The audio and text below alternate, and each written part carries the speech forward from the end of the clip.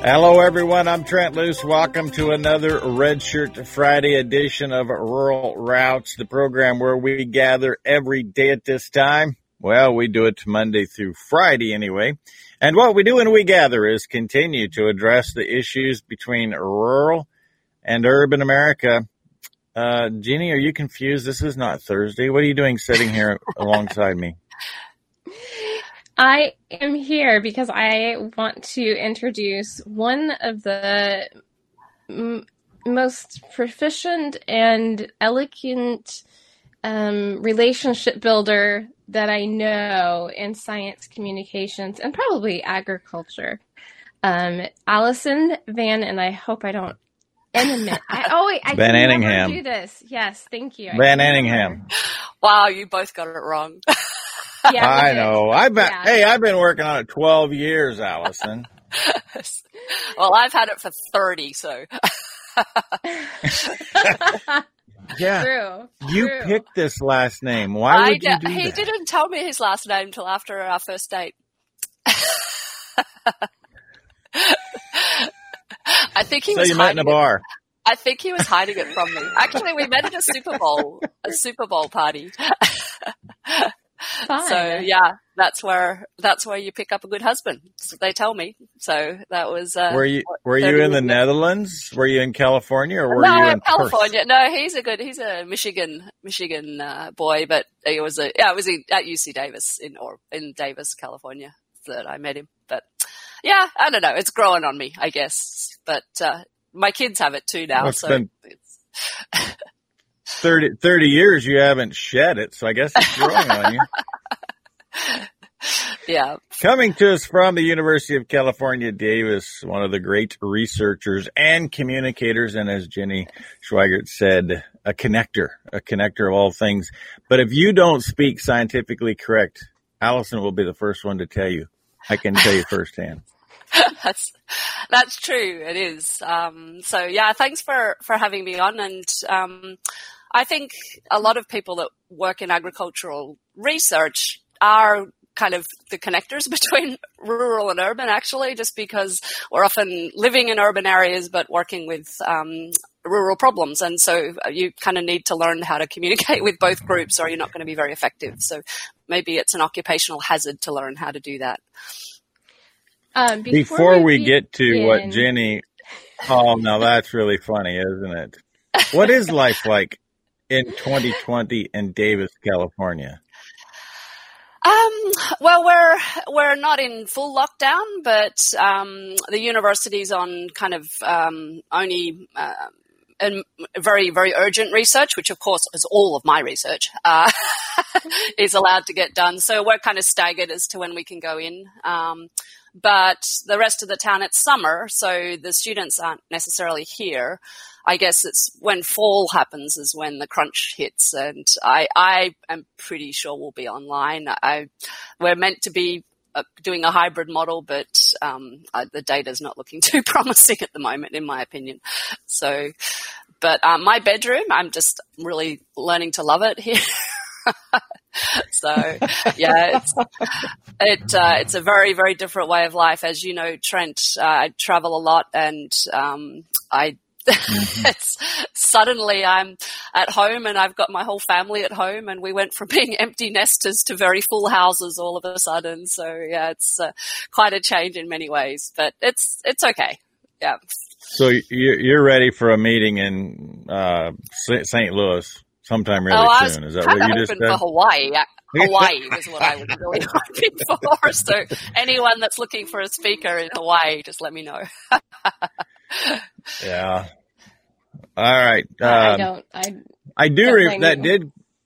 did cause me to remember what you fact checked me on the first time we met, and I was talking about the Coho King salmon GMO that was taking place at the time, and you corrected me on some little issue, but you did it so eloquently. It was awesome, and we were friends for life.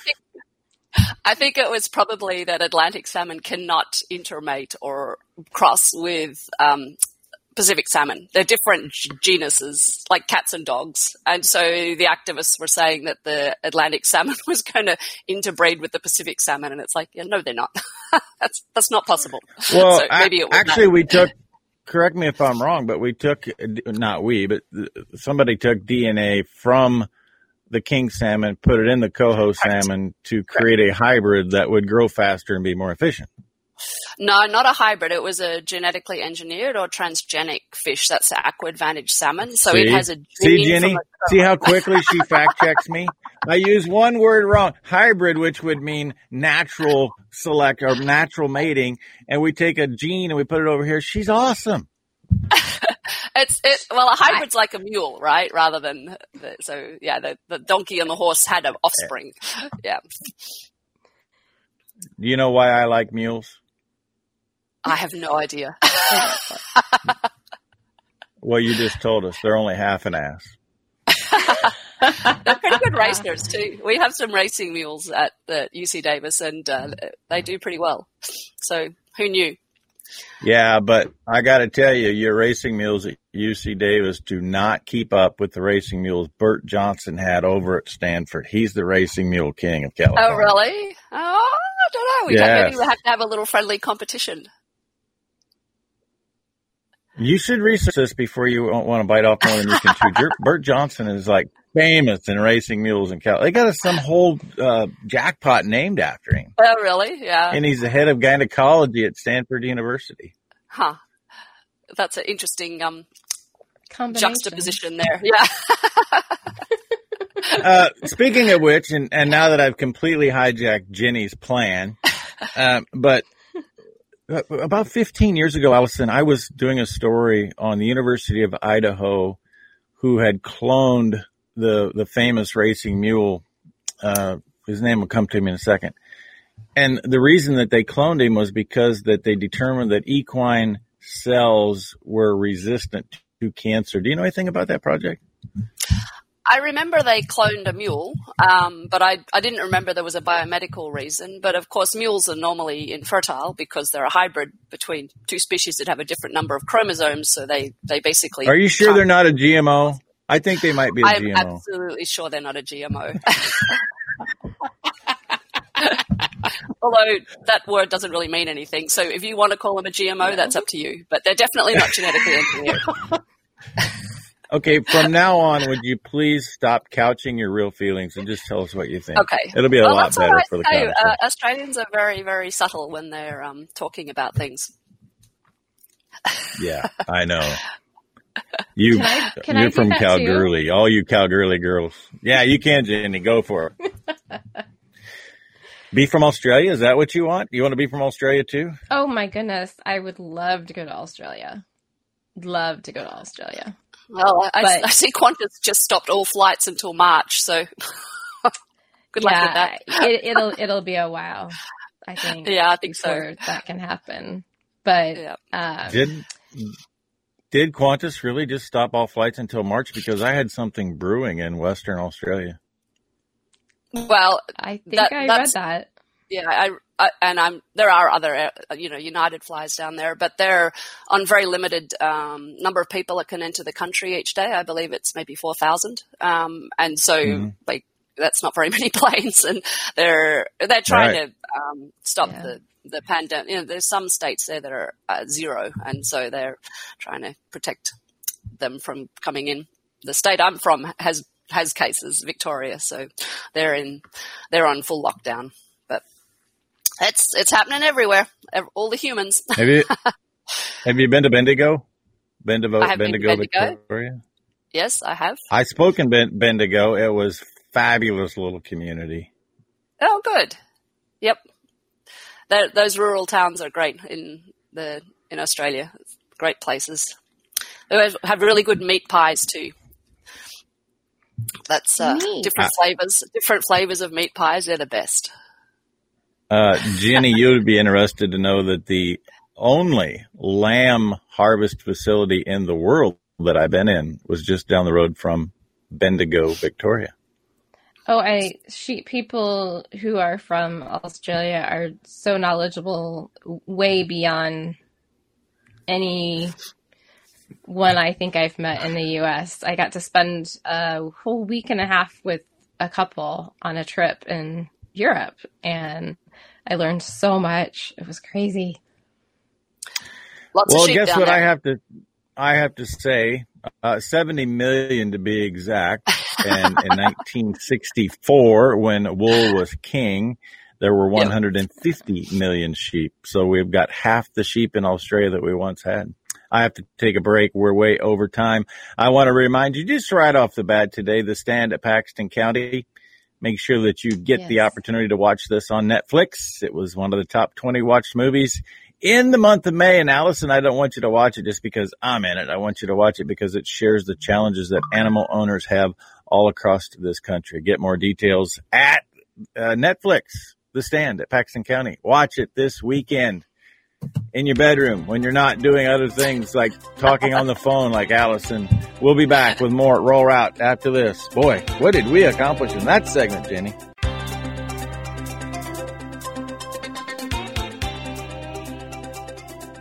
Welcome back to Rural Route. Trent Loos alongside Jenny Schweigert, Allison Van Nenningham. Closer. Getting there. Getting there. Might be there by the end. Yeah, might be there by the end. Yeah, we'll be there by the end. Jenny, take it away. You had a plan. Okay, so one of the reasons that we invited you here, this last week, there was a company that had a commercial that came out. And I don't want to call that company out, but I do want to make sure that listeners and viewers know what we're talking about, because my darling father-in-law reminded me that he did not see the commercial or know anything about it. So we have a commercial that came out this week talking about methane. It was incorrect information. They have more or less led people to believe that it was research that was done at UC Davis, University of California, Davis. So I wanted to, and yesterday's conversation, we talked about this a lot, and we talked about building relationships, and that's how a lot of our buying decisions truly are made. And you are a great relationship connector, builder. And I want to know what your opinion is of the reaction that was seen by the agriculture community, and not all of the agricultural community, because I don't want to paint a wide brush, but there were many people who really gave that commercial legs. And so how do you feel about the way that the response that you did see? Yeah, so certainly the Twitter feed lit up pretty quickly. And I think I was particularly interested just because I work at UC Davis. See? Right. And of course I'm familiar with Erasmus Kabrab, whose research was kind of alluded to, and obviously Frank Mitlone is in my department as well. And I was frustrated, because we do research with different companies at times, and there are certain protocols that have to happen before research is replicated, and that that what you're saying is actually supported by the data. And so I felt like that particular company was pushing this particular feed additive, lemongrass, as being a proven solution that's backed up by research, and that it was basically using this science to try to reduce methane emissions. And I just don't think that the data's there to support that. And if you're going to make farmers adopt any protocol or feed additive or whatever, it has to be based on reproducible science. If it's not reproducible, it's just an anecdote. And I think that is what really got to me, more especially when it's my department that's in the spotlight. And when you do research with companies, it's you publish it, and you have agreements that you are going to publish it irrespective of what the data shows. In other words, even if it doesn't agree with what the company wants it to say or hopes that it might say, it still gets published. But there's embargoes. You have to, give it to them 30 days beforehand. So you can't just freely speak as I am here, because I don't do any work with this company. And it is, to me, for the marketers to take research that hasn't yet been published, let alone replicated, and put this huge marketing campaign, which wouldn't have been inexpensive. And then there's this whole accompanying thing with expert interviews with all these sustainability people. And they're just saying things, and it's like, where's the data to even support what's being said here? And so I found that frustrating. And more generally, I think I've said this to you before, Jenny, I think marketers are actually the enemy of scientists because we work really hard to get different, things to work, be it GMOs or feed additives, which we've been working on forever, right? This is not the first one that's come along. I know Ermaeus has done work with seaweed, and there's NOP, and I mean, basically a total mixed ration, if you think about it, is a way to reduce methane emissions, because you're giving them high energy feed that they can convert to gain instead of high cellulosic roughage. And just the way that methane was presented with the gas masks and the farts, and it was just like, it was cringeworthy and an embarrassment. And I'm like, what were you thinking? Like, who are you going for here? But Allison, let me get to what really drives me nuts, and that is that video comes out. It has no scientific validity whatsoever. And really, apparently it doesn't matter. And I'm posing this, and the question is, how do we fix it? Because the same day, there was a Rethinking Methane produced, and I believe that was released by the UC Davis, right? I think that was Frank, talking about the carbon cycle, and it was. And it is, but it had all of the science that you're alluding to that people need to know. And in my Loose from the Hip, I said, hey, if you've watched this video of this XYZ company, then you need to watch Rethinking Methane, because it seems the life cycle of methane is 10 years, the carbon cycle and the relationship in methane and how it converts that and utilizes and produces CO2, which then feeds the plants. It was tremendous. The science was fabulous. And in the first 24 hours, hundreds of thousands of people watched the XYZ video, which we won't name. 1,065 people watched Rethinking Methane from University of California, Davis, and the Global Authority on Greenhouse Gas Emissions, Dr. Frank Mitloehner. So the real question is, marketers are the enemy of science. Scientists, I believe that. But how do we get the scientists heard? Because as Jenny's alluding to, we were the ones spreading all of this misinformation instead of sharing, hey, you saw that video. Instead, watch this YouTube piece called Rethinking Methane. We didn't do that. Yeah, well, it's been a constant battle to get science heard, right? I mean, that's true in many aspects of our life today, without getting into specifics. If it's not evident that we're kind of losing that battle, I don't know when in history it would be more evident. And I think that science in general has had a hard time getting, it's sensational fear-mongering always beats calming, rational thought, and so if it bleeds, it leads, and that's what marketers capitalize on, and they know what buttons to push to get people to watch things. You're not going to watch a boring science documentary if there's a good, scary thing on instead. So we struggle with that.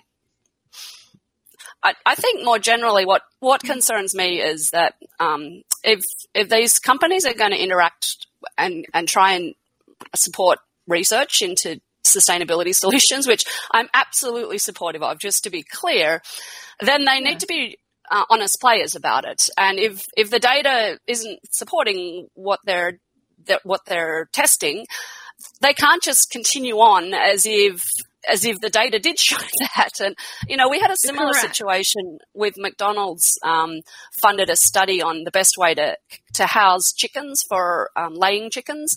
And they compared 3 different cage systems. I don't know if you remember this. It was the Sustainable Egg Coalition. They compared conventional cages, Furnish cages, and no cages. And Right. basically the Free- data, not free range, whatever you call it, cage free. Well, And basically the data, loose housing. yeah, Yeah, the data cage free. showed on almost all of the metrics of sustainability that the furnished one that was kind of the middle of the road, and it had the best outcome in terms of the environment, in terms of economics, in terms of chicken health. And they said, well, that's nice, thanks for that, but we're going to go with the no cages.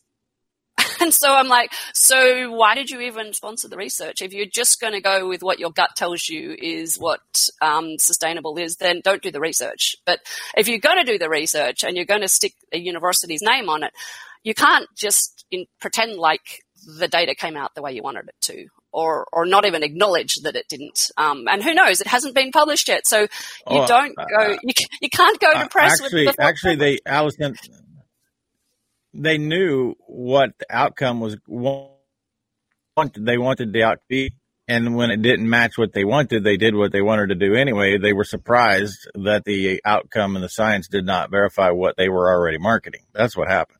Well, I don't know. I think that they know that they're going to upset the agriculture community. They know they're going to upset the science community. I don't think that these are marketers who are necessarily uneducated or don't understand the science. They understand strategic movements. They understand what reaction they can churn up with these very upsetting and angry types of campaigns. I don't think that this is, a lot of people are like, well, they don't know the science. They don't know the science. I feel like they do know the science, but it doesn't matter. They're finding a loophole so that they can still anger all of these people who then give that campaign legs. I've got to give something legs, and that's the clock. Rural Route. We're halfway through. We'll be back with more. I want to remind you, Certified Piedmontese, go to LoneCreekCattleCompany.com. It's LoneCreekCattleCo.com, the Certified Piedmontese system. Give leg up in marketing to the consumer, capturing more of the consumer's food dollar thanks to the myostatin gene. We should get Allison to weigh in on the myostatin gene. It's all about tenderness. More details at LoneCreekCattleCo.com. Second half will roll out right after this. Welcome back to Rural Routes. Trent Loos alongside Allison and Jenny. I disagree, Jenny. I don't think any of the marketers who are trying to generate revenue, actually all the marketers for any XYZ burger company cares about is they care about their own job. And so in order to preserve their own job, they try to generate numbers and buzz, and they look at the statistics on, they don't think about the farmers going to be upset. We're such a minute number of people. 120,000 farm families produce 80% of the food grown in the United States. That's not enough for anybody to even give two thoughts about in terms of that's going to be upset. Those marketers are simply trying to find a way to keep their job in place by impressing whoever their boss is. And that is, as a marketer myself, that is completely accurate. And I think I just painted a very wide brush when I said that there are certain campaigns that we can now look back on. We talked about yesterday. There are certain situations where we could learn from history, where we now know that the strategy at hand was to upset the ag community and then have whatever it is they're doing go viral or get people upset. And we know that from the pita bread and FFA situation for sure. So I guess that's where I was going with that. I think Jenny, I'm sorry. Jenny, I'm sorry. You cut out. What situation? The pita bread and FFA, National FFA. Okay. An animal rights activist the other example of that was, I think actually, here's a good case in point. Chipotle was the absolute worst at going out and irritating the food producing sector, the farmers, and catering to what they thought their customer was. But that came back to bite them. You don't hear anything about it. They're struggling to even be relevant today, given a period of time, if those are your ethics. They even had one of their marketers say, whether it's true or not, we need to get people riled up about it. I can find that direct quote. And that's what we just need to be resilient. We need to continue to educate the people around us. And in my opinion, Allison, when something like this XYZ video shows up, we all go to great lengths to make sure that people have the resource that explains that, like rethinking methane. I think that we just, instead of sharing what they've done, share the answer, share the solution. That's what we need to be a part of. Yeah, well, that's kind of the deficit model that if you give them more information, they'll change their minds. And I think that the science community or psychom literature suggests that actually the appeal to emotions is actually what changes people's minds. So what is it that you have in common with your audience that you have a shared value about? And I think that we do have a shared interest in trying to reduce the environmental footprint of agriculture. And I think when you're distracted by pushing approaches that don't do that, then it's actually going against the shared values of the consumer. And I think this is more generally seen with, these campaigns that target against certain technologies, the non-GMO project or RBST free milk or whatever, you name it.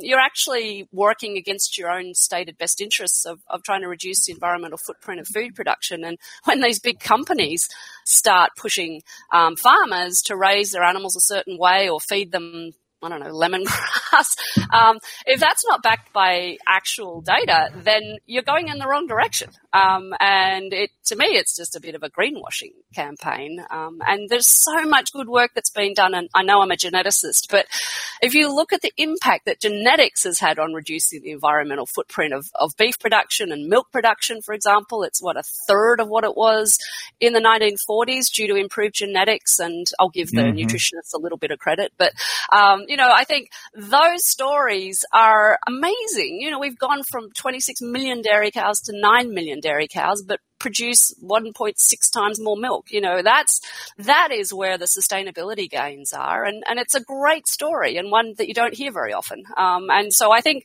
that's where I would rather direct the conversation than fighting about whether cows fart. It's such a juvenile discussion when there's really important issues that need addressing.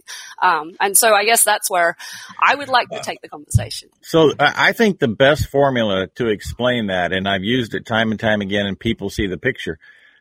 In 1900, it required 10 acres of land to produce enough food to feed one person for a year. To qualify that 10 acres, 5 acres was actual food production, 5 acres was food to feed the horses and the mules that it required to produce the food. So it was 10 acres in 1900. In 2020, it takes less than a third of an acre to produce enough food to feed that same person for 1 year. I don't know of a better analogy that explains the whole story, but I can share that, and then boom, you get some fancy little video it goes out the window. So we have to find a way. I've lost Trent. I've lost him too as well. While we wait for him to catch up with us, he can be a little slow sometimes. So where do you start with the relationship building? Do you start with trying to make that connection with the company, or is this something that you go and try to enlist the government to help try to change laws and things like that? Where would you start? With this one, I think it's a hard one. And it's strange to me that the company wouldn't have consulted, with the scientists that work in this area. So they had a lot of expert interviews, but there was no one that kind of was working in this area. And I think would be an obvious place. So a lot of their sustainability people was talking, but they didn't seem to grasp what was going on there. But typically, depending on which audience I'm talking to, then that's kind of how you determine, what's the likely shared value that I might have with that audience. It's a bit hard when you're doing a YouTube video or something because it's everybody, right? And so I guess what really frustrates me is I look at the marketing budget that would have been associated to do that campaign. Oh, and insane. If I had that sort of marketing budget, I could do a really, amazing job. And that's the trouble is there's no real, resources to do a good job of putting out, like what you said, trend of, a YouTube video like what Frank did. So Frank's been working to try to get some resources to help tell that story in an engaging way that captures people's attention. And that's been, I think, a disadvantage because who's going to fund that? There's companies that'll fund the farts, but who's going to fund the science? Allison, I need to correct you because I have a friend. His name is Frank Mitlerner, and he says the cow belches, it doesn't fart. Just saying. I know. And you know they've got to have done that just for the stir, right? Just for the absolutely. It is all about the stir. They're stirring the slurry. That's what they're doing. They're stirring the slurry. Hey, maybe that's my campaign. To the bugs. It's disrespectful to the methanogens that are doing their job in the rumen. It's they're an important group. That lot. Not to mention the grad student who was trying to duplicate the research that supposedly was done in Mexico. She, I understand, has just put time like crazy into trying to replicate that and has not found the same findings. The Mexicans, if you look at that paper, it was a small number of cows. I think there was maybe 8. It was a small research study. I don't doubt that they found what they found, but the thing with science is it has to be replicated. And so I think that's where it wasn't that there was anything wrong with the Mexican research, but you have to look and see, well, is it reproducible? And that's part of the scientific method is making sure something's reproducible before you take it wide stream. And one of the weird things that they kept talking about is that they've made this open source. It's like, what do you mean? It's lemongrass. How do you make lemongrass open source? So it seemed to be suggesting that somehow they were releasing a trade secret so everyone could use it. And it's like, this isn't a computer code. It's lemongrass, and peer-reviewed publication is making everything open source anyway. So that's not a thing in this case. It was a very strange take, suggesting that somehow we keep things secret normally. I want to point out that today we're wound up because of XYZ video. This happens every single day. And if you don't think that people in agriculture, I can take you to people who are marketing grass-fed beef versus conventional corn-fed beef. They're using the same unscientific verification to market their product. So I want to take it at the big picture, and we'll probably have to do it in the last segment, but we're not just talking about this one particular case. We're talking about it happens every single day, even within our own community.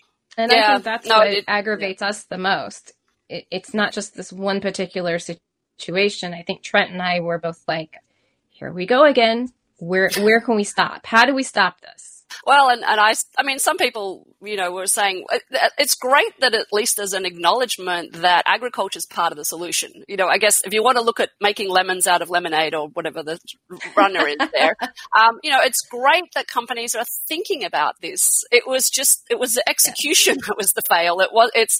And so I think to the fact that the narrative is starting to look at, well, what innovations can we use to reduce the environmental footprint of agriculture? Well, I would argue that's pretty much my entire career. But the fact that that's becoming of interest to the public is a good thing. But it was a fail in the execution, I guess. See, I'm trying to use sensationalism. I'm trying to use emotion with my crawler, and you got to jump all over me saying that it's not scientifically you can't make. By the way, the same company that we're talking about is now investing in cannabis to make beer. That should really get people upset. I have to take a break. We are at the final segment. We'll be back. One more Rural Routes. Neogen, by the way, I want to just throw out a little plug for shedding a future. Allison could weigh in on this one. This is right up her alley, her bailiwick. Neogen is looking at the genomics, and the alleles are present to increase our predictability in the genetics that we produce. People are getting their pets tested to see what lineage their pet is. That's crazy. When you start testing pets for marbling and tenderness, then we'll talk. More details about what's going on, shedding a light on your genetic future, Niagen.com. The last segment of Rural Route happening right after this. You know, actually, before I let you go, I want to remind you that the Piedmontese system is fueled by identifying these genomes. If you go forward in food production without knowing what genetics are present, I'm not talking about just the physical appearance or even measuring data anymore. We're looking at the alleles that are present. We do it with the boars. We know what we're going to get from a meat quality standpoint and a performance and sow productivity. So are cattlemen. Cattlemen are looking at what their opportunities are. That's what we need to be focused on. That's why I love working with Lone Creek, who utilizes this technology, and Niagen, making it possible. All right, we'll be back with the final segment, Rural Route, today after this.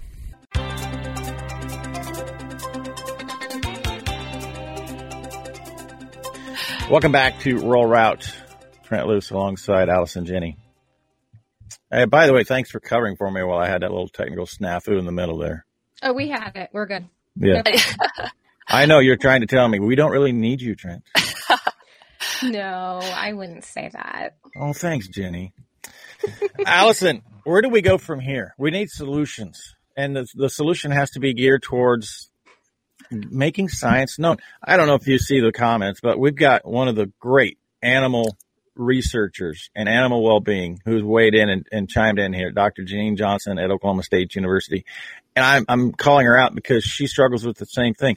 Her science flies in the face of what most restaurants and food service people want to do with their pork supplies. And she's pulling her hair out because the science doesn't verify what they're talking about they want to have happen. So really, at the end of the day, the solution is, how do we make the science sexy?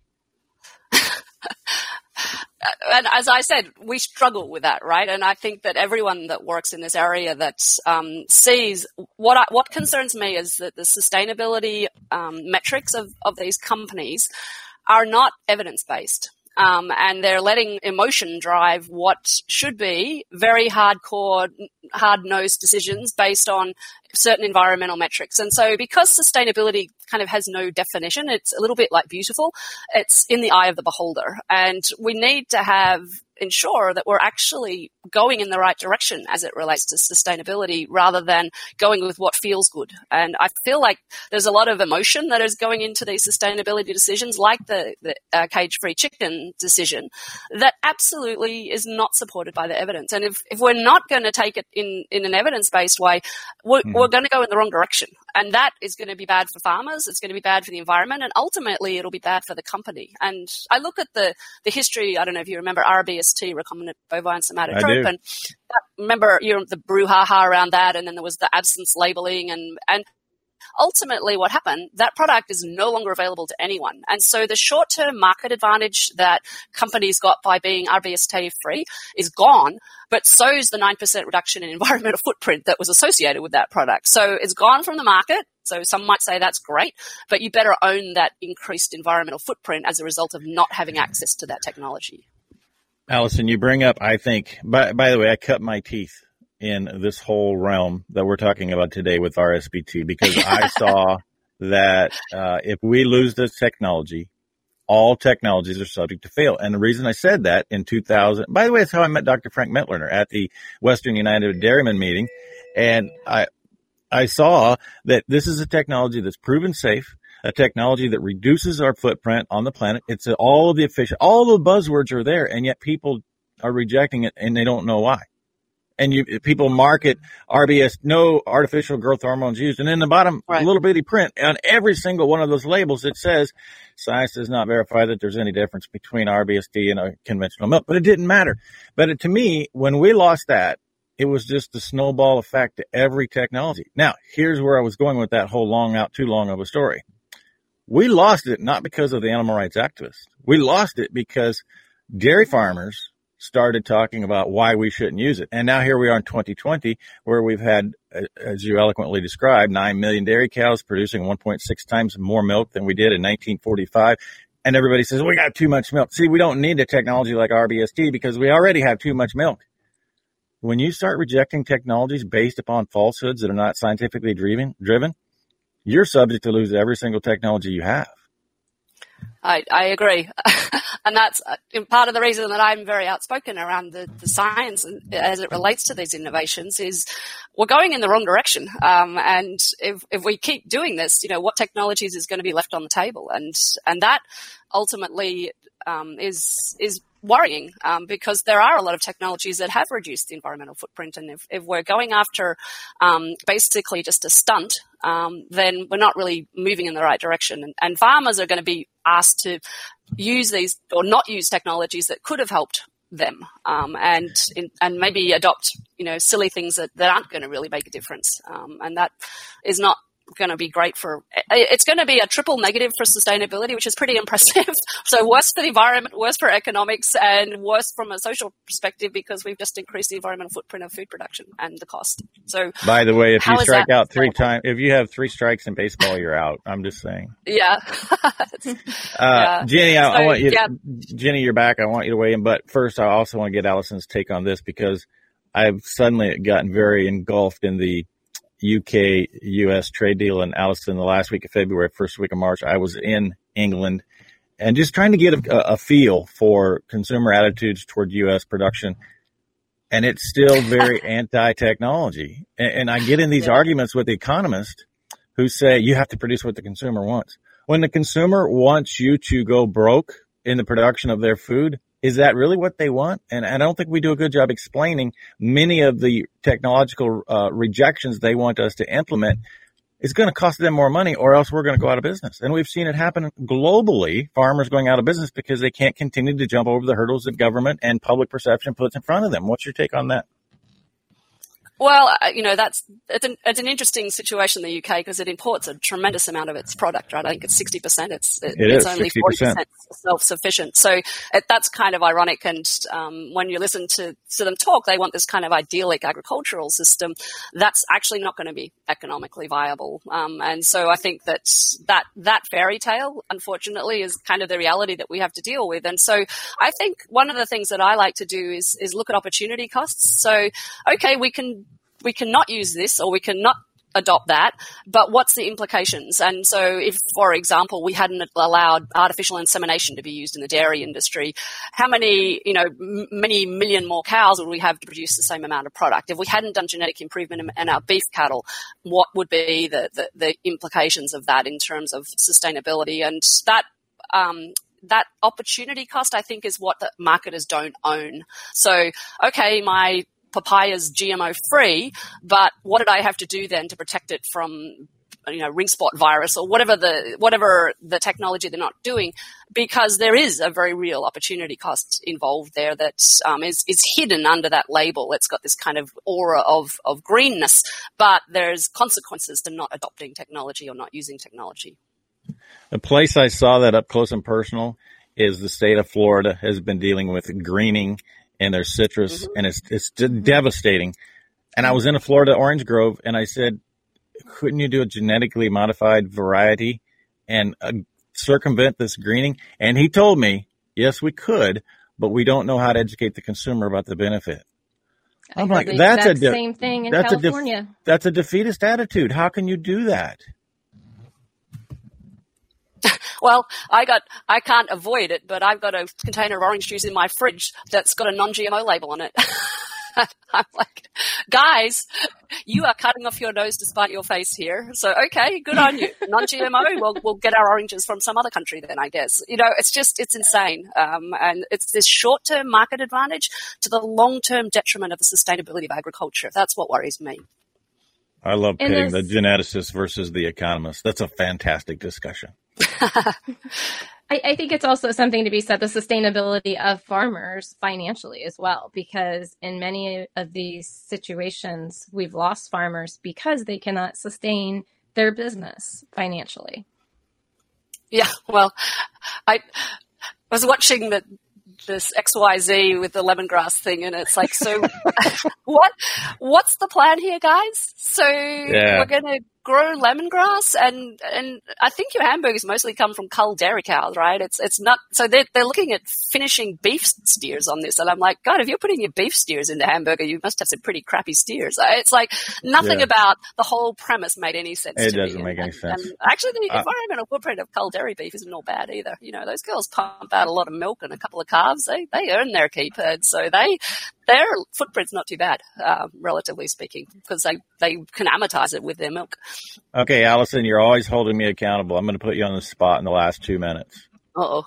Because you brought up what's been my main topic of this week, and that's been artificial insemination, because we're synchronizing and artificially inseminating cows. So I happen to know what year the first woman was artificially inseminated. Can you tell me?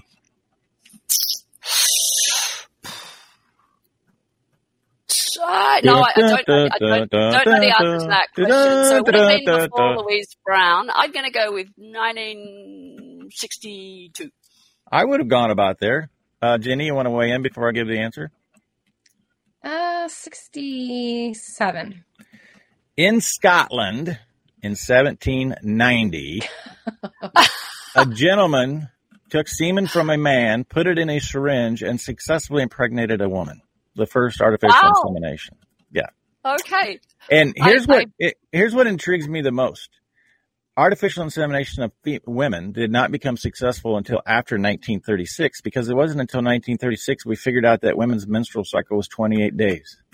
Are you kidding me? How do you not know that for 2,000 years? Probably never asked a woman. If you've lived with a woman, you know. That's almost as mind-boggling as XYZ's commercial.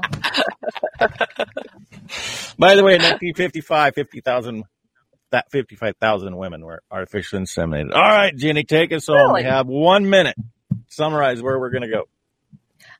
I think, we didn't get into the relationship building part, but I think that from this, this has been a really, really great brainstorming session in my eyes. And, we've talked about all the ins and outs.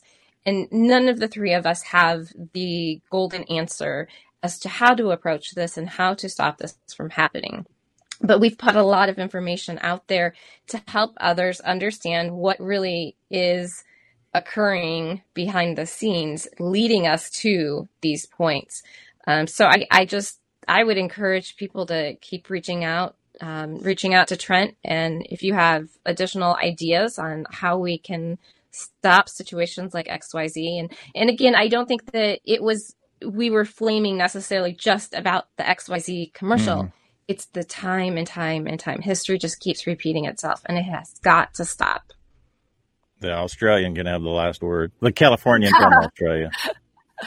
Yeah, I mean, I know I hear agriculture's pain, but it's actually not just agriculture this happens in. I mean, look at the vaccine debate at the moment. So it is hard to get objective evidence to be what people take, because they make decisions based on emotions and what their friends are doing. And so you need to change the narrative to appeal to that emotions. And that's where I think we struggle a little bit, because at least I'm very convinced by facts and data, but normal humans aren't. And so I need to change my message to appeal to what normal people make decisions on, and that's not necessarily objective evidence. And you can see Allison take that on the movie, the documentary Food Evolution, and you can see for yourself the way that she approaches situations like that and builds a dialogue and a conversation with someone who disagrees. And I have to say, we got to go. My take-home message, Allison reminded me, somebody needs to stand up for the rumen bacteria. I'm going to be that guy. We've successfully journeyed down the road connecting rural and urban America. We all three remind you that all roads do lead to a rural route.